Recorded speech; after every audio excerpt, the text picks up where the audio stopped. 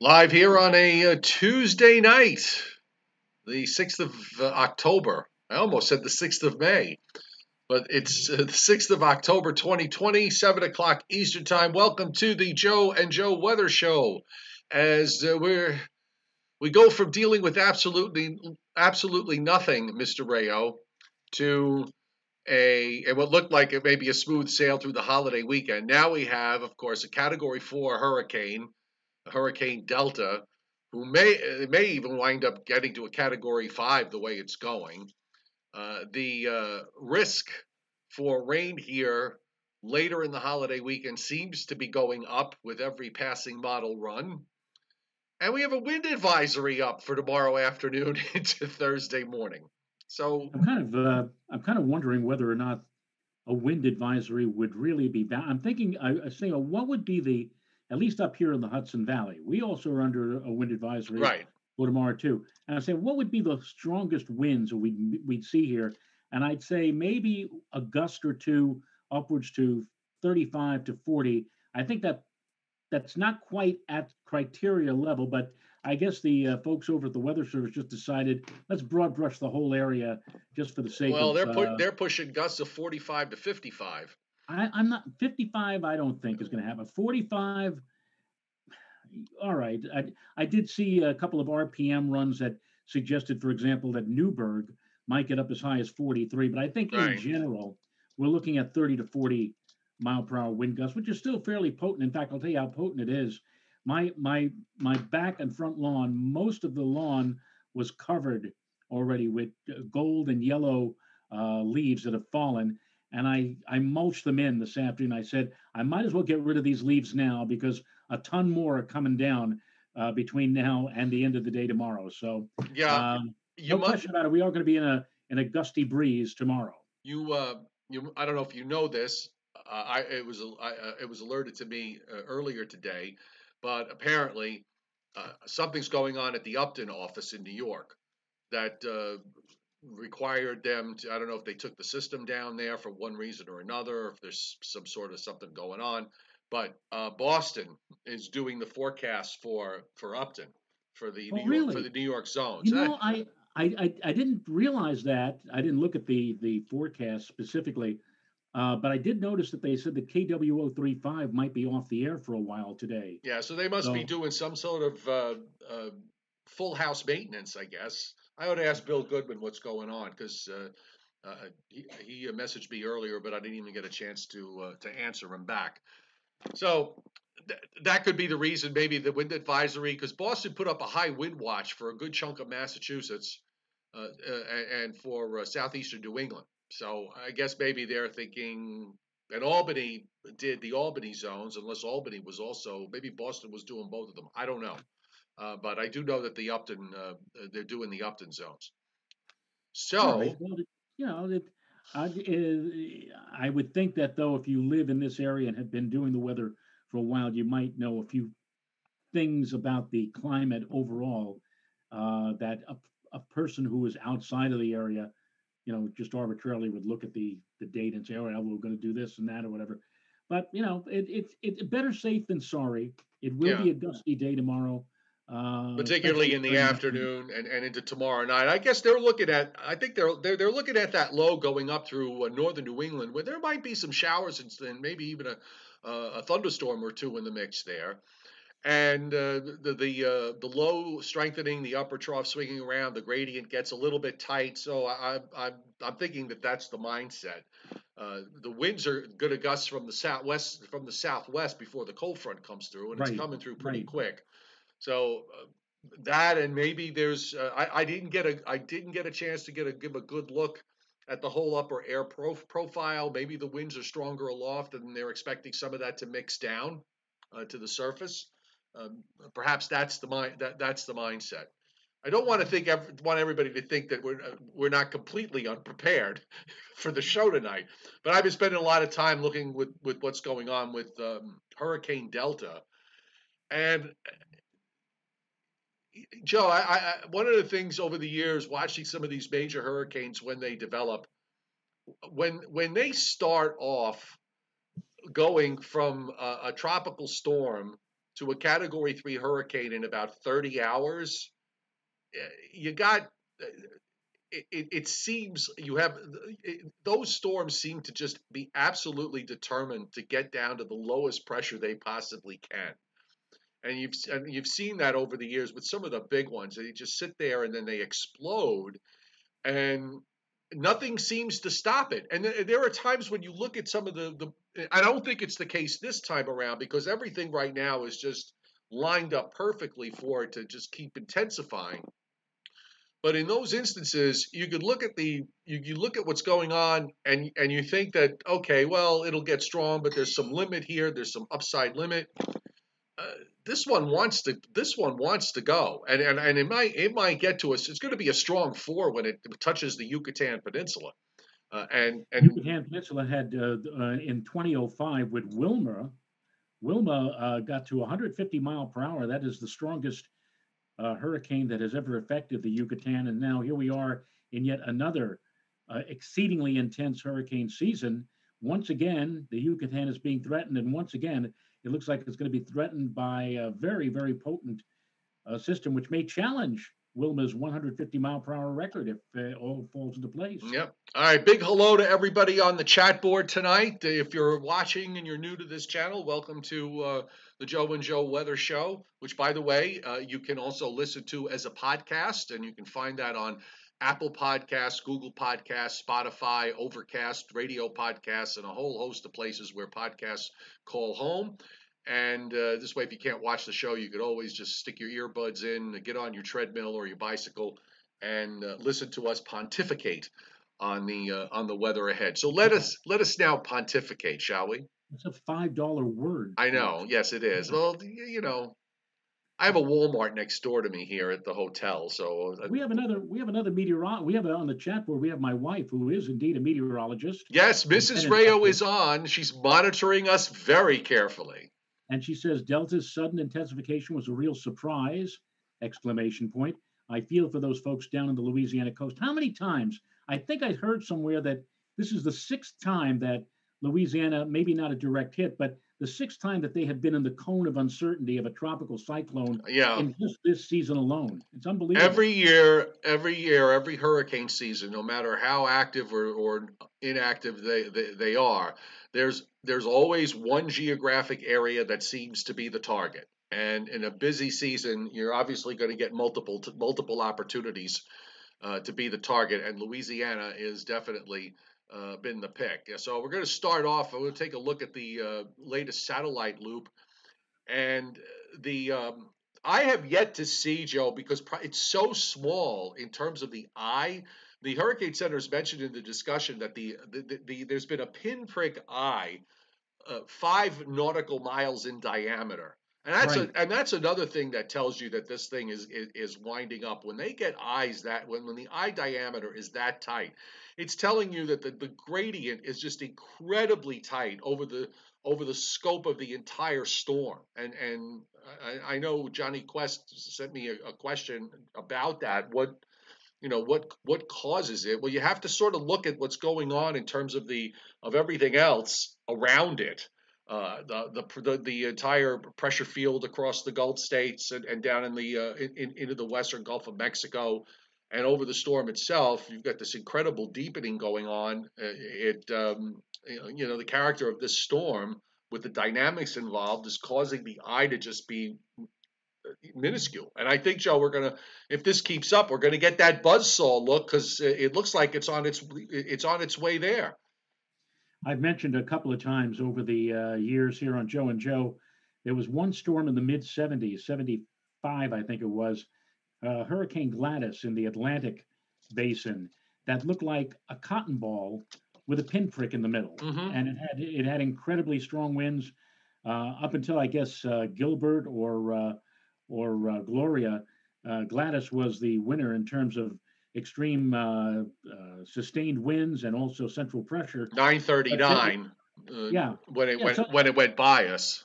Right. So you're right. When they get to be that type of storm, very compact and also with the pinprick eye, that is one to stay clear of. Yes. Unfortunately, the folks in the along the Gulf Coast once again are watching this very carefully. Again, another major threat for that part of the country. If you think back to Sunday's show, those of you on the chat board, and by the way, I should mention too that Joe Rayo monitors the chat board through all of this. So if you've got questions, put them on there, and we will try to address them. We mentioned on Sunday's show that when we're looking at the upper air with all of this, that the upper air with Gamma, if you remember, Gamma was to the west and over the northern part of the Yucatan Peninsula.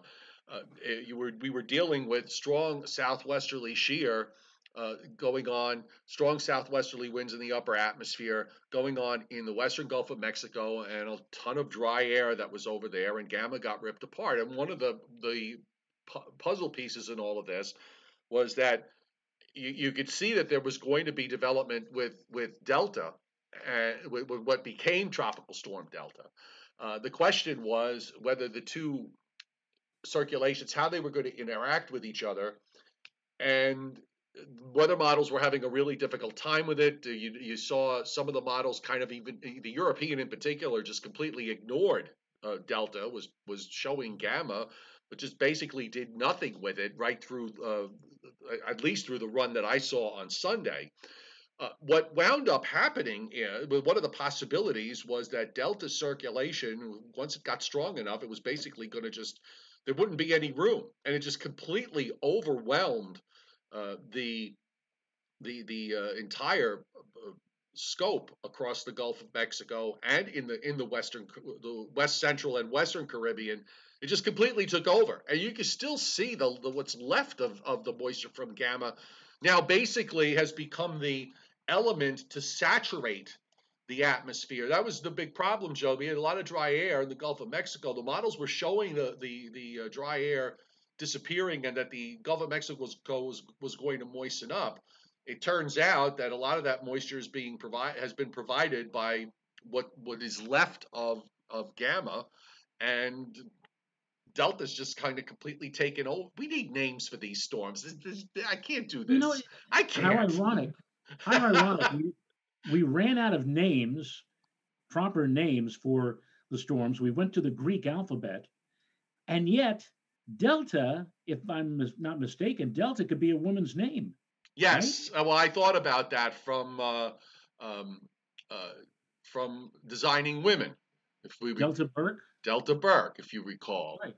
I Right. have a hurricane loop here of the tight view of Delta, and still not seeing. I can't see an eye in this yet. It must be just absolutely. And I went on. I took the floater because it's so tight, and watching Joe, looking at the way the clouds are behaving, you're starting to see that feathering that's going on north of Cuba and into the Gulf of Mexico. It still looks like something that's continuing to organize. I kind of saw a little bit, it looked like a little bit of an eye on the first couple of frames, really, really tiny. But uh, the thing we're going to be looking ahead now is for eye wall replacement cycles, because that will probably, that's going to put an end to the rapid deepening at some point, and you're going to have to replace the eye wall. So when does that take place? Does it take place? No sign of it occurring yet, according to the Hurricane Center. Uh, does that take place before it reaches the northeastern corner of the Yucatan Peninsula? I don't know. And if it doesn't take place before then, you're going to take this in pretty much at full strength. Right, right. And I would suppose even the slightest little interaction with land might help to either stabilize or drop the central winds down a few notches. But it's still a very, very potent storm. And the other thing I noticed, Joe, on the storm track and projection of intensity is they lower it from a 4 to a 3, and then all of a sudden they go back to a 4 for a short while before driving it back to a 3 before landfall along the Gulf Coast on Friday. So I don't know how to, I guess it's teetering on the brink between a very strong 3 and a 4 for them to do that. Of Right. course, we've always said that the most difficult thing for any of the forecasters to try to attempt is how strong these things get, and be it a 3 or a 4, it's still a storm that's loaded for bear. Well, I think the Hurricane Center is struggling with a couple of things in the longer term. One is, they talked about the fact that the shelf water in the northern Gulf, where the waters close to the coastline this time of year, tend to cool relatively quickly. So that would be um, an inhibiting factor with regards to strengthening, but that's no guarantee. And the other thing is, you can have that cool shelf water if this thing, when it gets into the Gulf, doesn't slow down and starts moving at, say, if it's moving at 18 or 20 knots when it's approaching the coast, its time over that shelf water is going to be absolutely minimal. So, Right. and that is, I think they're struggling with that. They're struggling with the fact that they keep seeing some of the models showing some wind shear developing as it approaches the coast. But we've seen instances where models have done that, and it hasn't actually been real. Remember, they did it, doing it with Hurricane Michael. I think it was showing up also with Hurricane Laura earlier this year. I put up the enhanced satellite here so that we can, sometimes you can see the eye better on the enhanced, and actually you do see it kind of pop up on the floater here a little bit. And I'll try to get really tight. It comes and goes. It's just really fascinating. I am going to be really curious. This is going to be interesting to see how intense this gets. The other thing that the Hurricane Center mentioned, Joe, is the fact that once it gets into the Gulf of Mexico, particularly as it starts to make its approach toward the central Gulf Coast, is that it will probably expand in size. So you're going to see a rather large hurricane here. So even if it does come off its peak, you are going to have a storm that is going to be whose circulation is going to cover a good portion of the Gulf, and that's going to create some storm surge issues when this makes landfall. So there's always pluses and minuses with these sorts of things, and this is going to be a tough one to resolve. Right. And if there's a silver lining to this, Joe, the silver lining is that it's happening now or in the next couple of days and not happening about the middle of next week. The middle of next week, we're going to have what in some circles is known as a proxygean or proxygean moon. And that is that the moon is going to be new. It's going to be turning new on October 16th. But this particular new moon is going to come within less than 4.5 hours of the perigee point in its orbit. In fact, the moon's distance on October 16th, next Thursday, I believe, is going to be 221,700. Is it Thursday? What the 16th is? Today is what? Today's the The 6th, so Thursday's sixth. the 8th. So yeah, so wait, so So it's today's the 6th, Thursday's the 8th, next Thursday's the 15th. so Friday. So So Friday's the October, 16th. right. So Friday the 16th. Yeah, it'll be at 221,775 miles away, which is only 3 miles farther away than the so-called supermoon of last April. So it's a very, very close new moon. And because the moon is on the same side of the Earth as the sun it's the lineup is sun, moon, and Earth. So we have the combination of both the sun and the moon pulling on our tides, the so-called spring tides. Right. And for those of you who went through earth science, you may remember in the discussion in earth science about eclipses and tides, tidal force varies as as the inverse cube of the object's distance. So this month, the moon is going to be 14% closer than the full moon that we're going to have at the end of this month. Therefore, that new moon next Friday, not this Friday, but next Friday, would exert a 48% more tidal force than the spring tides that will come with the full moon at the end of this month. So we're very lucky, I guess, in a way that if you have to have a hurricane, have it now, get out of the way, because if it had waited a week while we had this enormous, close new moon situation, the tides would have been just unbelievable, Right. much far higher than anything I think anybody has ever seen. You don't want to have a major tropical system coincide with those kind of tides, and that will be coming again a week from Friday. So again, if we're going to have a storm of this magnitude, let's have it now, get it out of the way before the tides really start picking up during the middle and latter part of next week with that incredibly close new moon. Unless, of course, there's something else behind this. which Oh we yes. which we'll take a look at a little later. So Okay. in the meantime, let's go through. There's a reconnaissance aircraft on its way there now to check it out. So what we'll do is I'm going to look at these now, and then at the end of the show, toward the end of the show, we'll come back to get them updated. So the latest aircraft is nowhere close yet. Judging from the winds that have been, what they're reporting so far, their pressures are still up above like 1,004, so they're still not there yet. And just on the And flight pick, I have a feeling a few of the guys in that aircraft are probably saying, "Thank God we're not there yet." yeah, Past the Dramamine. the plane is roughly a 20 and a half and about 86.2. So it still has has a good distance to get to. It's got to get down to like 17, 18 Right. before it really gets into the core. So, and that core is very, very tight. So we'll check it out again a little bit later on. So the hurricane tracking models are very close, obviously, with the landfall coming soon. For the northeastern Yucatan Peninsula, you'd expect that all the models will be almost on top of each other, which they are. And while they start to spread out a little bit when they go into the northern Gulf for the latter part of the week, so we're talking about 72 hours would be Friday afternoon, where the 72-hour points are. Uh, so that's Friday afternoon at 2 o'clock. You are seeing the points wide, but they're not that wide. The easternmost model is sitting over New Orleans. The westernmost model is about, I guess, somewhere between Lafayette and Lake Charles, and everybody else is somewhere in between. So the Hurricane Center usually winds up taking the midpoint of all of this.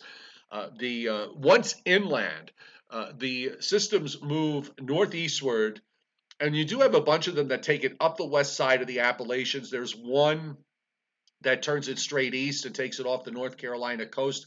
That seems to be the outlier. The other models don't really go out beyond 120 hours. So, but the ones that do all seem to be taking some kind of remnant low to our west. The thing is, we're going to have an onshore flow here with a high to the north, and that's going to probably increase the moisture field. So it'll be interesting to see if we wind up getting rain out of this. And I think we're going to get something. Just exactly how much rain we get out of this remains to be seen. It's interesting though that the model that really didn't see this a couple of days ago, that was putting more of an interest on gamma and not showing this at all. The vaunted European model, and now of course we can see that the European really missed the boat on this. Yes. And now the European is also the model that, if you want to look ahead to next week, late in the holiday weekend, it is a holiday weekend, it's a Columbus Day weekend. The European is keeping all moisture out of here.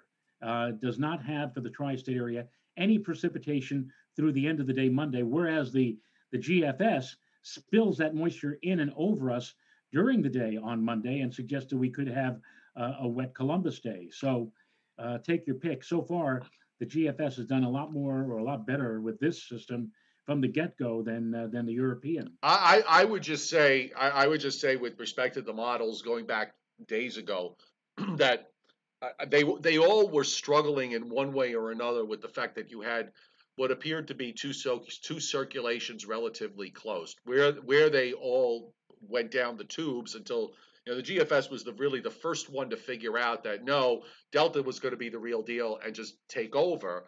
Whereas the other models were very slow on the uptake with regards to that, but they all were struggling with the idea of having a tropical storm sitting at 90 west and then another tropical system coming up through the Yucatan Channel, within several hundred miles. The two lows would be several hundred miles apart.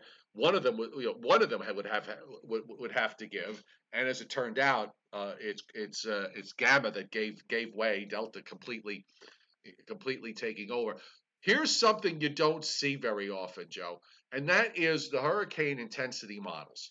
And I was struck today by when I saw this earlier, and we've had a couple of runs since then. But every single intensity model, even the weakest of the intensity models, has this as a category 3. And the vast majority, well, right now, all of them have it as a category 4. We have one, two, three, four of these intensity models strengthening it to a category 5. And one of them actually carries it as a category 5, I assume, right until landfall, with still a Category 5 at 84 hours. So that would be, if the timing is according to what the Hurricane Center has, landfall sometime Friday evening. It has it coming down. It actually, Joe, it's got to be this is really crazy because the one I'm chuckling because the one model on the intensity model plot 195 is 190 knots. yeah. Okay, so I mean it's really off the wall here with regards to its number. It seems like that's a bit much. Okay, that's a it's one of those things that when you get some of these storms that wind up really pushing the extreme, when you're looking at it a couple of days before, you feel. I'm not predicting at all that model is right with the 190 knots, but we're at a point now where we know we're dealing with a very intense feature. Where the final upside is, I don't know. I Um, just did a quickie calculation. 190 knots is equal to 218.5 miles per hour. nice. So okay, folks. So just to be clear, neither Joe or I are forecasting this thing go to 190 knots. Okay, we're not. I'm just showing you that there is a model out there that is doing that. But um, the thing is, these intensity models, you always try to look to see where's the most of them, where are they clustered at. That's and they're all clustered inside the Category 4 range, which is formidable enough. Uh, so you're going to push it up. If it winds up pushing up into a Category 5, we'll see. The storm will tell us, and the recon reports will also tell us. So on the last advisory at 5 o'clock, excuse me. Bless you. Thank you. The last advisory at 5 o'clock, 18.9 north, 84.1 west. The Hurricane Center is carrying 145 miles an hour, so it's not that far away. Moving west northwest at 17. They were carrying a pressure of 956 from the old recon, the old reconnaissance aircraft report. So we'll get a new number soon. And they do have it as a major Friday afternoon in that spot off the Louisiana coast offshore. Uh, so they're thinking that maybe it weakens a little bit as it makes the final landfall, but it's still going to be. I mean, this is still going to be a powerhouse no matter what. And then, of course, you see the positions for Saturday and 2 p.m. Sunday. It's somewhere south of Nashville as a remnant depression. And of course, again, we go to the question of whether that the rain shield from this is going to wind up coming our way. I still think that I'm thinking that the risk is growing, but it's only Tuesday. We should wait a couple more days to see if indeed we're going to have this carry up northeastward, or is it going to just kind of get deflected eastward? Uh, we'll figure that out in the next couple. Okay. Are you good with So, that? what else can you possibly say after all of that? And if it does get to 190 knots, we apologize, Louisiana. Right. Oh God. All right. So here's the upper air with all of this. If you're wondering just exactly how this is all coming about with respect to the upper air, one of the things you always look for is an upper air anticyclone or high, and just rolling back with all of this. And I'm going back now to Sunday where gamma is there. Okay. What we had at this point was the disturbed weather that was delta, and you will find it. It was inside this area of in the blue and the white. Though that is indicative of light upper air winds. Now, gamma, on the other hand, was dealing with this mess in the western Gulf of Mexico, where that whole big area of red, that's 40 knots of shear from the southwest. And gamma ran into that and just kind of got ripped apart. And of course, as the system that winds up developing into delta starts to suddenly explode, and you see it here yesterday afternoon, the 998 low. If you can see it, those light, those arrows That's showing you the wind flow at 200 millibars. So we're looking up at about, say, 30,000 feet roughly. And that is there is an upper air high or an anticyclone right over the center. And what's important about this is A, there's no wind shear, no appreciable wind shear, and the fact that with the upper air anticyclone, the upper high over it, you are creating an excellent outflow mechanism. And here is, as it deepens and moves west northwestward, and remember now, we're at Tuesday afternoon where we had a 956 pressure and the GFS here is a 978. You have this very, very strong upper air high. Now, notice what's happened in the Western Gulf, that all that shear, all the strong southwesterly winds retreating back to Texas and into the inland areas of the Gulf states, which leaves Delta. Joe, look at how big this upper air high is. I mean, this is really crazy. But I mean, it's huge. This is all anticyclonic flow here in the highest levels of the atmosphere. It's got this huge upper high sitting over the storm. No wonder it's doing what it's doing. And as we move it into the Gulf of Mexico, it holds on to that upper high. Although, again, when we start to turn it up toward the coastline, you see that shear that's going on, the stronger southwest winds in East Texas, and then the model starts to develop some stronger winds over. So you don't know if that's actual wind shear or if that's the storm itself reflecting that. So you got to be really careful here with trying to figure out exact intensity with the time of landfall. And the models, it gets it down in the Gulf. It gets it down to a 958. Well, guess what? It's already past. It's already been underneath that. So you got to figure that the models are going to play a little bit of catch up here when it comes to the lowest pressure. It and even though we have on the official excuse me, on the official guidance models possible landfall in Louisiana, I'm sure that the folks along the Texas Gulf Coast are keeping a very, very sharp eye out for any uncertain or any unexpected moves further to the west, Right. which may play into our dear friend Addison Green, who is in Houston, Texas. I'm sure that the powers that be at the television station he's at telling him and telling all the meteorologists, look, even though it's not officially coming this way, let's make sure that we keep everybody posted because you never know. And that's the truth with these kind of storm systems sometimes. Right. So on the latest run, the global models are all close to those hurricane tracking models. We're not going to really see too much difference here.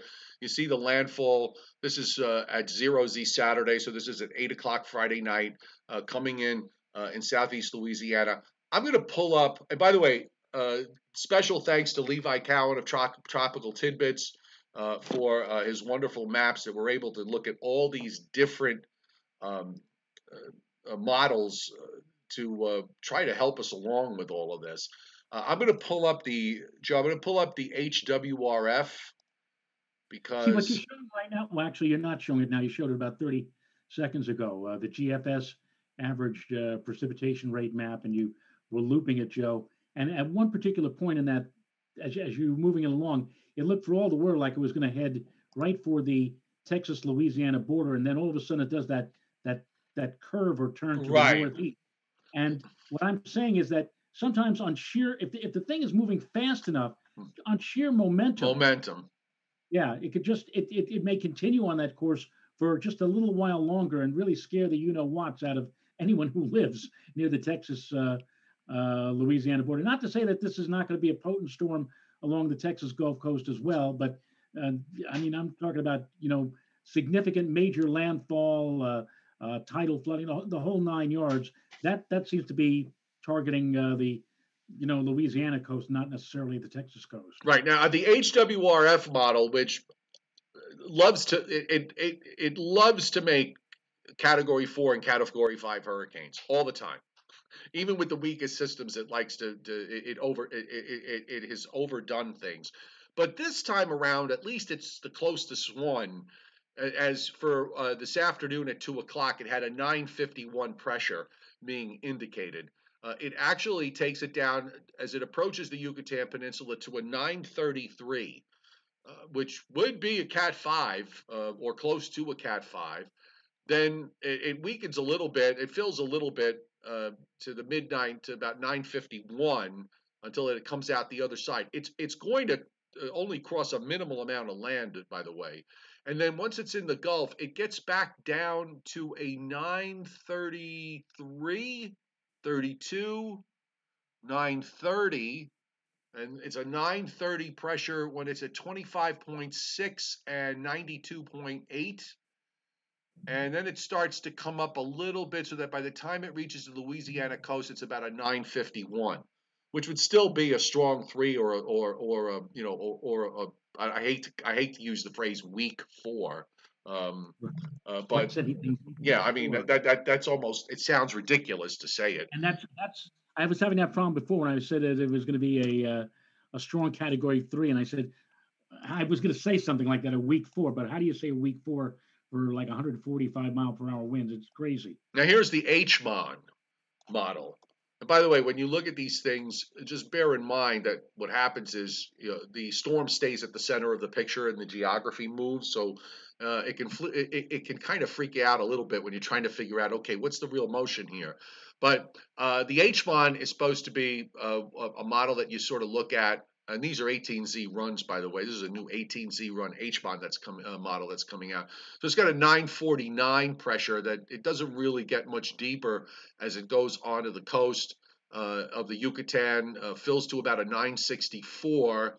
And then when it's in the Gulf, it gets down to a 44. So here it is at this point in the Gulf of Mexico. It's at 25.3 and about 92.7. So it's a 944 pressure. Gets to a 38, 39 as it approaches 28 north. And then by the time it gets to the coast, it's about it's a 945 when it's approaching the coast, Joe. And then it's a 953 once it's inland. So it's showing those pressures coming up a little bit. And what you're seeing, by the way, in the purple and red, that's uh, what the wind field is supposed to look like. So the purple is 64 knot. All the purple is the extent of hurricane force winds. So you have a very large area of hurricane force winds approaching the coastline. And of course, once it's inland, you see the wind field does, obviously the wind field does weaken a bit, but you get the idea. All the models have some kind of major coming on shore to all the hurricane models seem to have a major coming ashore on the Louisiana coastline, and it's maybe west of New Orleans again, which for my friends in New Orleans, that's a great thing if that happens. But it's Right. not good for the folks that live further to the west, obviously. And will the Hurricane Center has I don't know, did they put up, I didn't look on the advisory, Joe, did they put up, do you happen to see it, if they put up, well, I don't think they put watches up yet, but they're going to I do don't it think so. if they have. They're going to do it very soon. They have. We're at the point now, so they're going to have to do it very very soon. So just to go, Unfortunately, unfortunately, all of the nonsense that's going on in the world today has kind of been. I mean, in a normal situation, 5, 10, 15 years ago, potential Category 4 to make landfall at Weeksand along Gulf Coast, that would have been near the top of the news. And I, watching the evening news tonight, the CBS Evening News with Nora O'Donnell, for example, had to wait like 15 or 17 minutes into the news right. before there was a mention of this potentially cataclysmic storm coming for the Gulf Coast at the end of the week. It's a crazy world that we're living in 2020. Mm-hmm. I know the apocalypse is everywhere. So let's look at the upper air because this is going to be really important with regards to what happens with regards to the rain getting here for the holiday weekend. By the way, we're people, the reason why I'm bringing that up is because a few people have asked me, a number of people have asked me, well, we're going to get rain, at some point over the holiday weekend, and um, that's the question that's front and center. Obviously, we're not going to get anything like what they're going to experience down in Louisiana, assuming that Delta maintains its strength. But right now, we of course we've got this strong upper trough, Joe, that's swinging through here, and going very very tight. I'm guessing that they're figuring that some of that is going to mix down, and the shortwave does strengthen a bit as it goes by. So I don't think we're going to see much in the way of any showers out of it, though. Those should stay up to our north. And uh, Delta, of course, is dealing with the fact sitting right there over the state of Florida. So it's moving around the periphery of that upper high, and you've got these northwest winds in the upper atmosphere, which which cover the Great Lakes, the Northeast, into the Mid-Atlantic states, which would be a shield for us, except that that's going to give way, and those westerlies are going to pull up. So as we go into the weekend, the question for me, Joe, is there's another short wave that's going to move through Saturday night into Sunday morning. That brings a cold front through here and builds a high to our north. The upper air winds, those westerly winds in the upper atmosphere, retreat up into Canada because there's a weak ridge that builds from the northern Great Lakes northward, and the remnant system of Delta winds up, moving underneath all that. So the question is, how much does it lift up the coast? And that I think is going to depend on the next trough that's coming into the west, because the GFS has it already in the eastern plains by Monday, and that might be enough to lift it more northeastward rather than shove it eastward. My wife just made an announcement over the intercom, but I was concentrating on watching the map and listening to you, and so I have no clue. I have no idea what she was trying to tell me because I don't exactly have the intercom up at Well, as long as she's a not telling very you that the house is on, loud volume here. So right. As long as uh, she's not telling you my that the wife house is is on fire, well. okay, and you need to get I don't out. smell smoke, so that not. But any case, yeah, absolutely everything that what you said, and I mean, look at that flow over the northeastern United States. That I mean that strong north, and that's the key right there to where Delta is going to go, and it appears that that upper air that the GFS is showing is a bit different than the upper air that the European is going, and Which we could take maybe a that's look why at. one model is projecting wet weather for us for the end of the holiday weekend, while the other is keeping us bone dry right on through Monday. Well, this is Monday morning on the GFS, Monday morning on the Right. European, Take a look at it, and you could see how that the flow becomes southwesterly, and any kind of moisture that we have is obviously going to be advected into our area by Monday, according to the GFS. but the European still has northwest winds in the upper atmosphere from Northern Virginia on up through New England. And it also has, it takes the bottom part of that trough out in the west and cuts it off in Colorado. So the shortwave that represents what's left of Delta just kind of gets lost in the sauce here on the European. In fact, a big ridge builds up the East Coast early next week on the European going into Tuesday and Wednesday. So it kind of makes sense why the European doesn't seem to be doing what the GFS is. We're back. We're back. Something I don't know what you're I, talking I, I about. did get a message, by the way, that my internet was suddenly unstable. Oh, okay. Okay, Well, so I didn't see any kind of turbulence on my end, so I don't know. okay, I'm going to make sure. I want to close. I'm going to close off a couple of these satellite loops so that Close your windows, Joe. exactly. So let me get rid of this, and let's get rid of this. Because if I have too many GIFs open, then sometimes it creates an issue. Yeah, I just got this. Yeah, I had gotten this instability warning, but hopefully everything seems to be a bit better. So let's just go back to what the models are doing. And the other thing I wanted to bring up in the longer range is with this trough that's coming into the west. We don't want to forget our friends out on the west coast who are waiting for, a good solid soaking rain, and I think they're going to see it come the weekend. But here's the full view of what's happening. So, our weather, of course, once this front goes by, we're going to get that cooler air, that chilly air for Thursday and Friday. Friday morning is going to be cold in the Northeast and down in the Mid Atlantic states for this time of year. A lot of 30s and 40s everywhere. But we'll stay dry. At least we know that we're not going to get anything of consequence, certainly through Saturday and into Sunday. And then it'll be a matter of the high building into the north, how much does that lift? And of course, in the meantime, out in the west, you've got that all that energy coming in with heavy rain from Washington into Northern California, and that translates eventually east of the Rockies as that trough moves eastward, and another shortwave trough with some rains from Washington, Oregon, and Northern California for the first part of next week. But you see what the GFS does with the low moving up, the remnant low, which is just really, it's not really that important. It's the upper feature lifting northward that pushes up that rain. And on this run of the GFS, Joe, unlike the last couple of runs, which kind of brought the rain shield up to maybe somewhere between you and Albany, the northern fringe, now it seems Mhm. to want to sweep that rain all the way up into Vermont, New Hampshire, and upstate New York. The push on the GFS here is a bit stronger. We could take a look at the parallel GFS. How about we do that? Sure. So let's see the parallel GFS. Oh, this is not going to help us too much because apparently the last one was from 2 a.m. yesterday.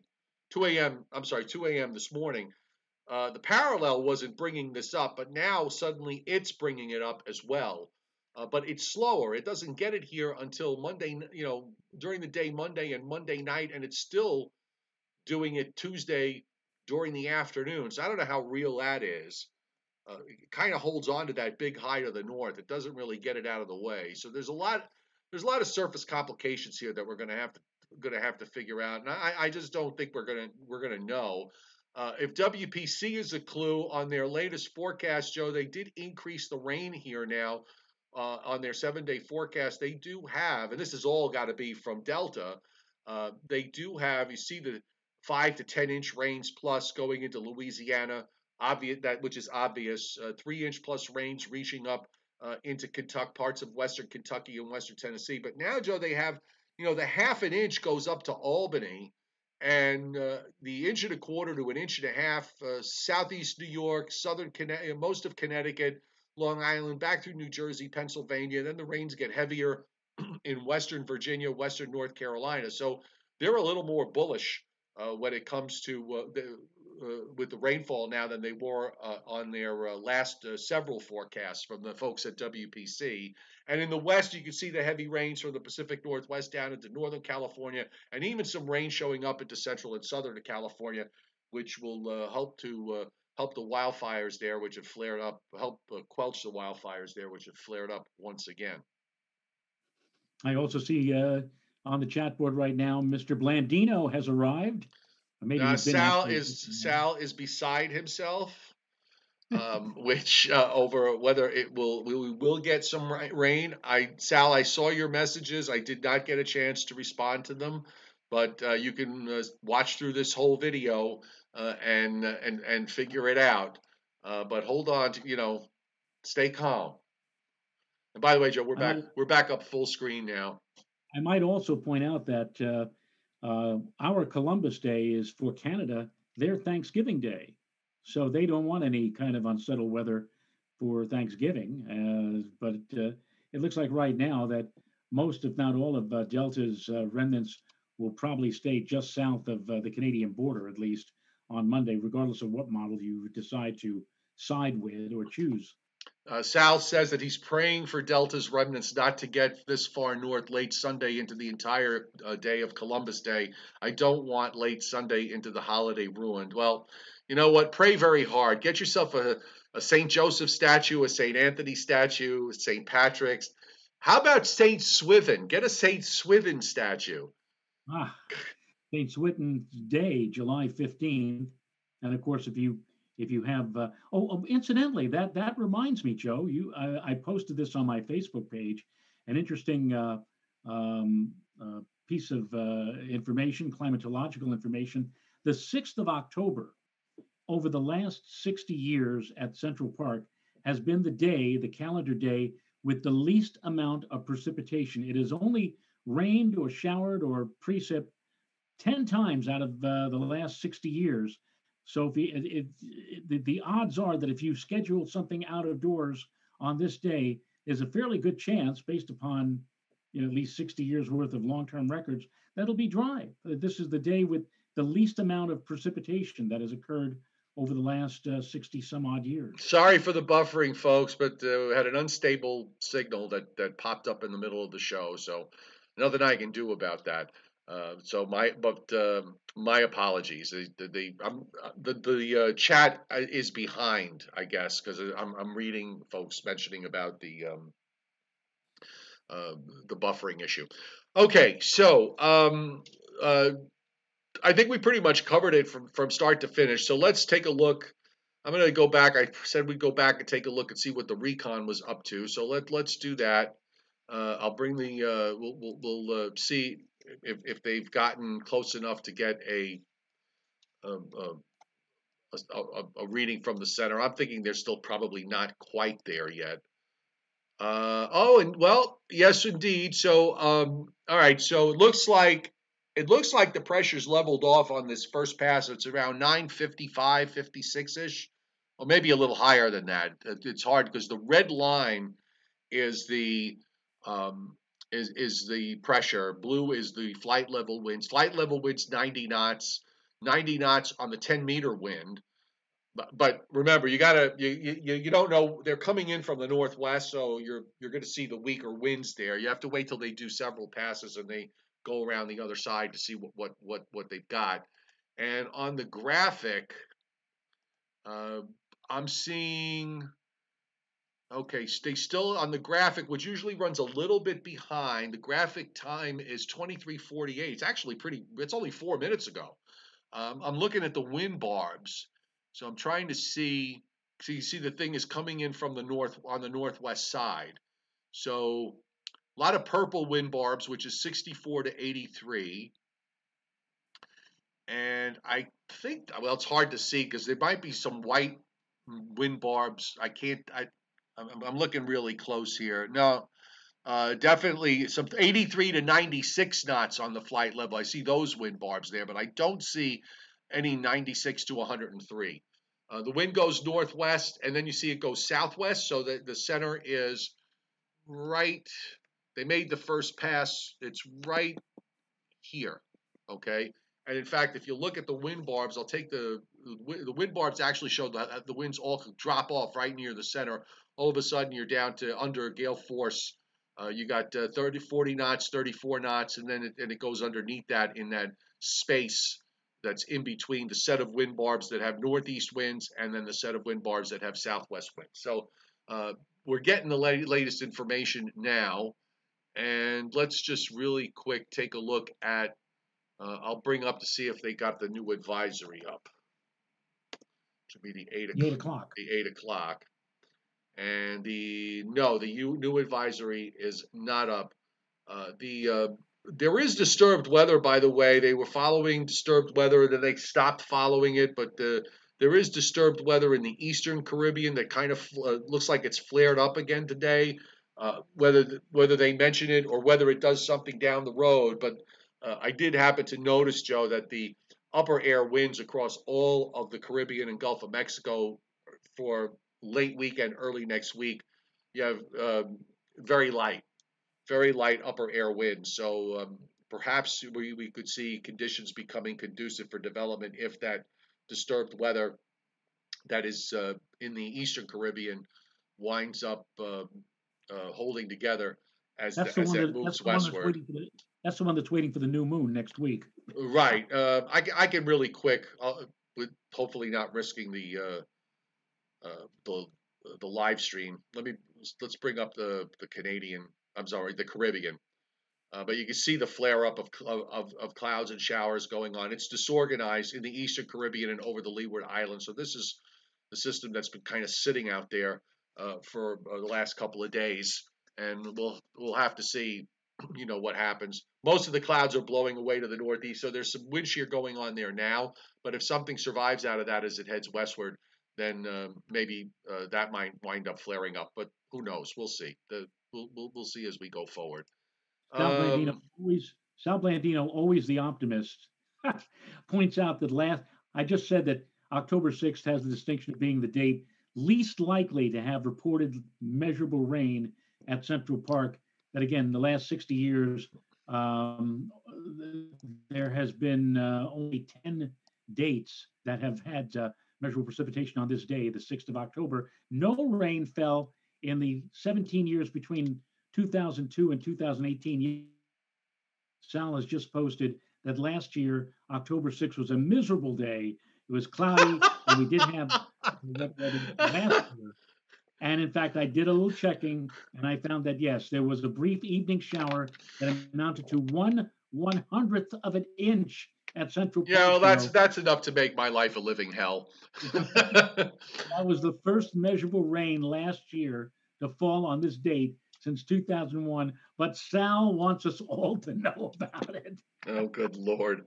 So let's do a little bit of Briller Jeopardy. The chairman, Scott Briller, is still struggling with this whatever He picked up down in South Jersey, the bug that he picked up. Uh, the the cough has come back. He did get tested for COVID. He tested negative. I think he's going to probably ask for a retest because we know there are cases where you get false negatives and false positives. So we'll see. But he did. So of course we continue to wish him well, and hopefully he will be back on the board because everybody misses you, Scott. Okay, Yes. including Joe and I. So get this done, get better. All right. So we did leave me a Briller Jeopardy. How many legs does a lobster have? How many legs does a lobster have? Right. Well, does a claw count as a leg? I don't know. I'm just, I I'm never gonna, counted a lobster's legs. it's a six. I'll say eight. Close. 10. 10. You know what? I counted the claws, and I know on the side there's like three little things on each side. And I'm saying to myself, now there are two other protrusions in the back. I said, I'm not sure about that, so I'll leave them out. So, Right. and they All right, so we all know Google, of course. So what was the original name for Google? goggle. I don't know. Unless you really did the research, would never come up with this.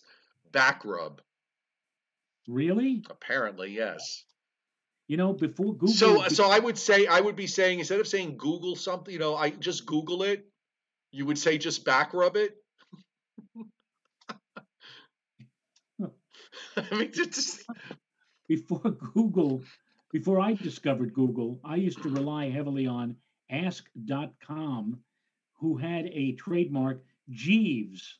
I don't know if you ever I used mean, Ask Ask.com. Jeeves, of course. That got bought out by somebody. Yeah. Yeah. Or as Jerry Seinfeld said, if you name a kid Jeeves when he's born, you pretty much have outlined or mapped out What his he's going life. to, yeah, exactly.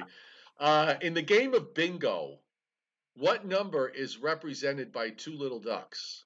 I have, I've maybe played bingo 3 times or 4 times in my life. I wouldn't even begin to guess what it is. Now, this actually takes me back to my youth because my grandfather. Now you got my grandfather was a very interesting man. He rarely spoke.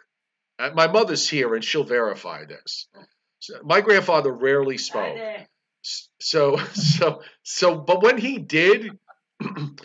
But when he did, it was such an event. You'd listen. Okay, he was very quiet. He was a tall, lean man. He was like 6'3", 6'2", 6'3", 6'4" ish. Um, and he rarely lost his temper. He had a very calm demeanor. But one thing he did know, and uh, it often would show up after at least a few glasses of wine, was that during Christmas and New Year's we would play an Italian version of bingo, which had 90 numbers, and each number was he would there would be a character of what the number looked like. So, for example, 22 is two little ducks. So, like if you envision 22 and to then kind of put in your mind two ducks standing side by side, you can kind of Right. you make out where they got that. So they would call out a number.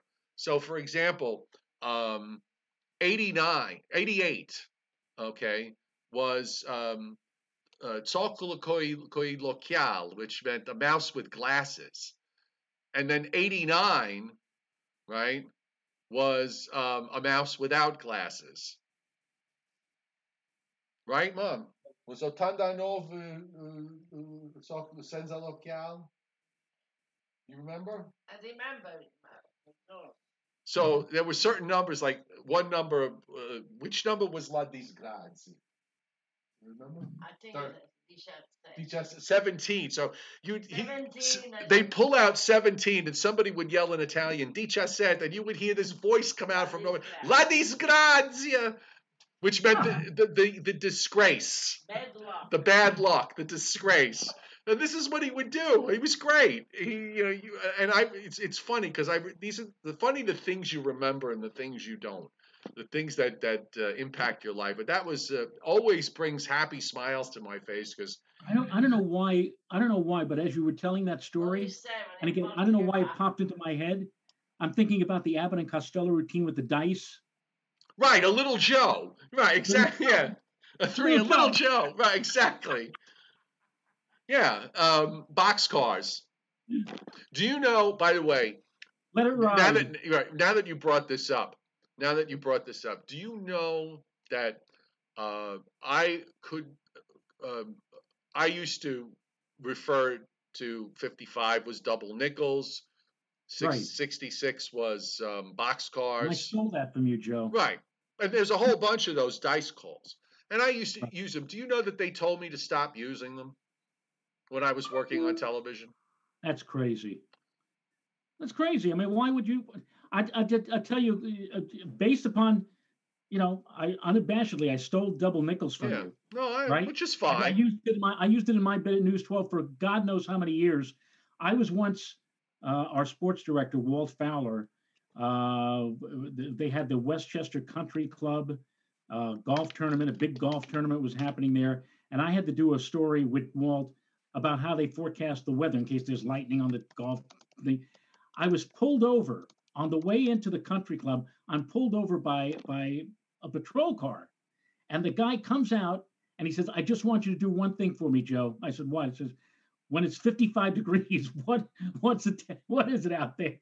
And I said, "Double nickels." He said, "Double nickels, I love it, Joe. You're Yeah, my." right. So it's right. And they told you to stop it. Yeah, This is they. When I say they, I'm talking about management. Well, yeah, at the time. why would they do that? That's a conversation that I could have with you off camera.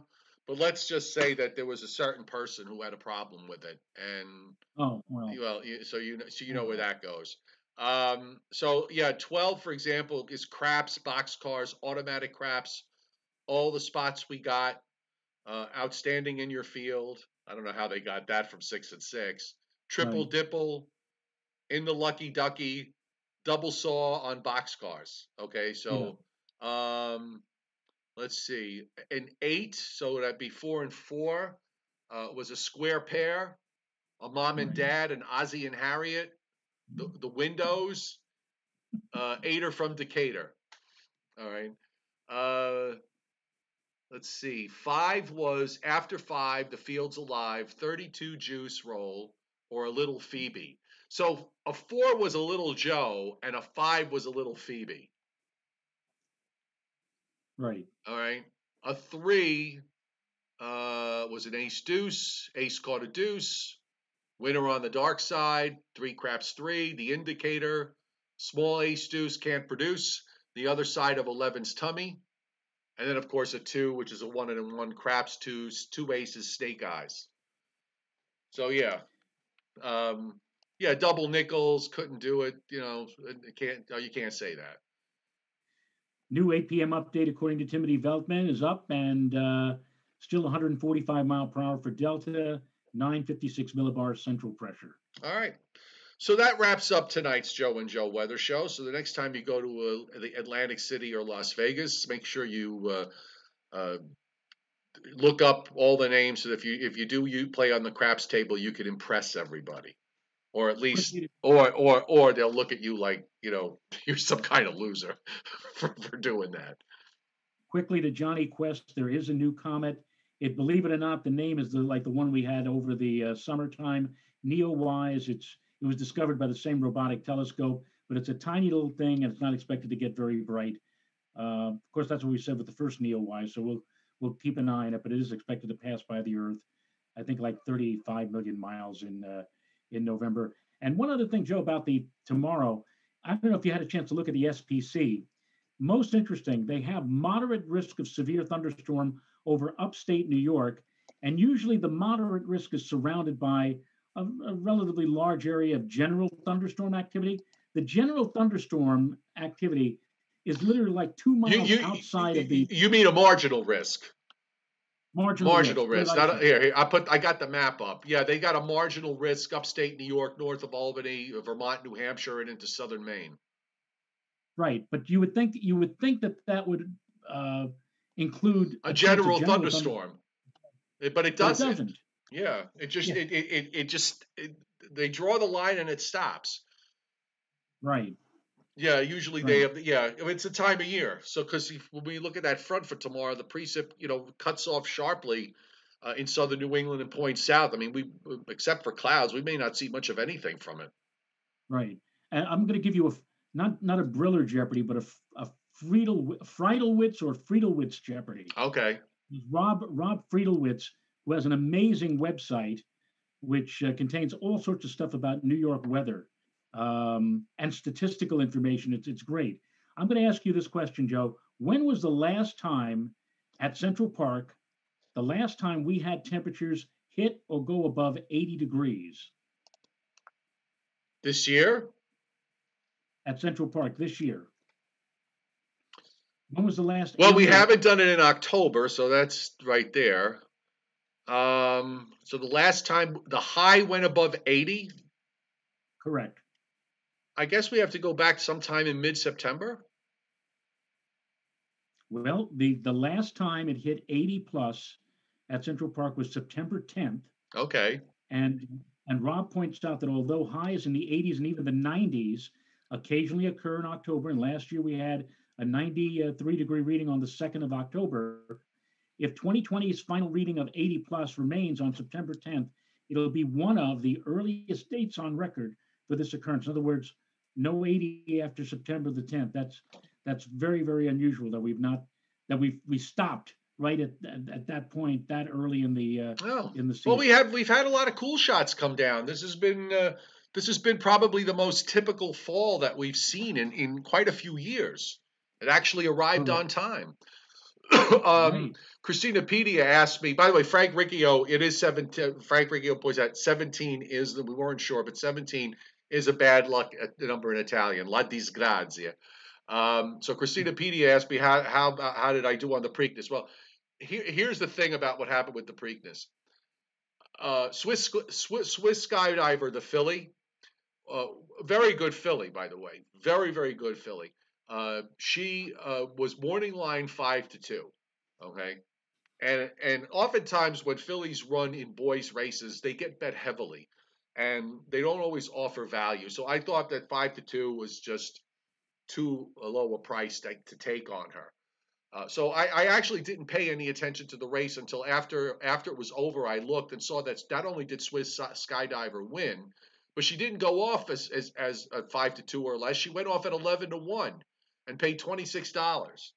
So the moral of the story is that I should probably have paid attention more when it comes to this sort of stuff.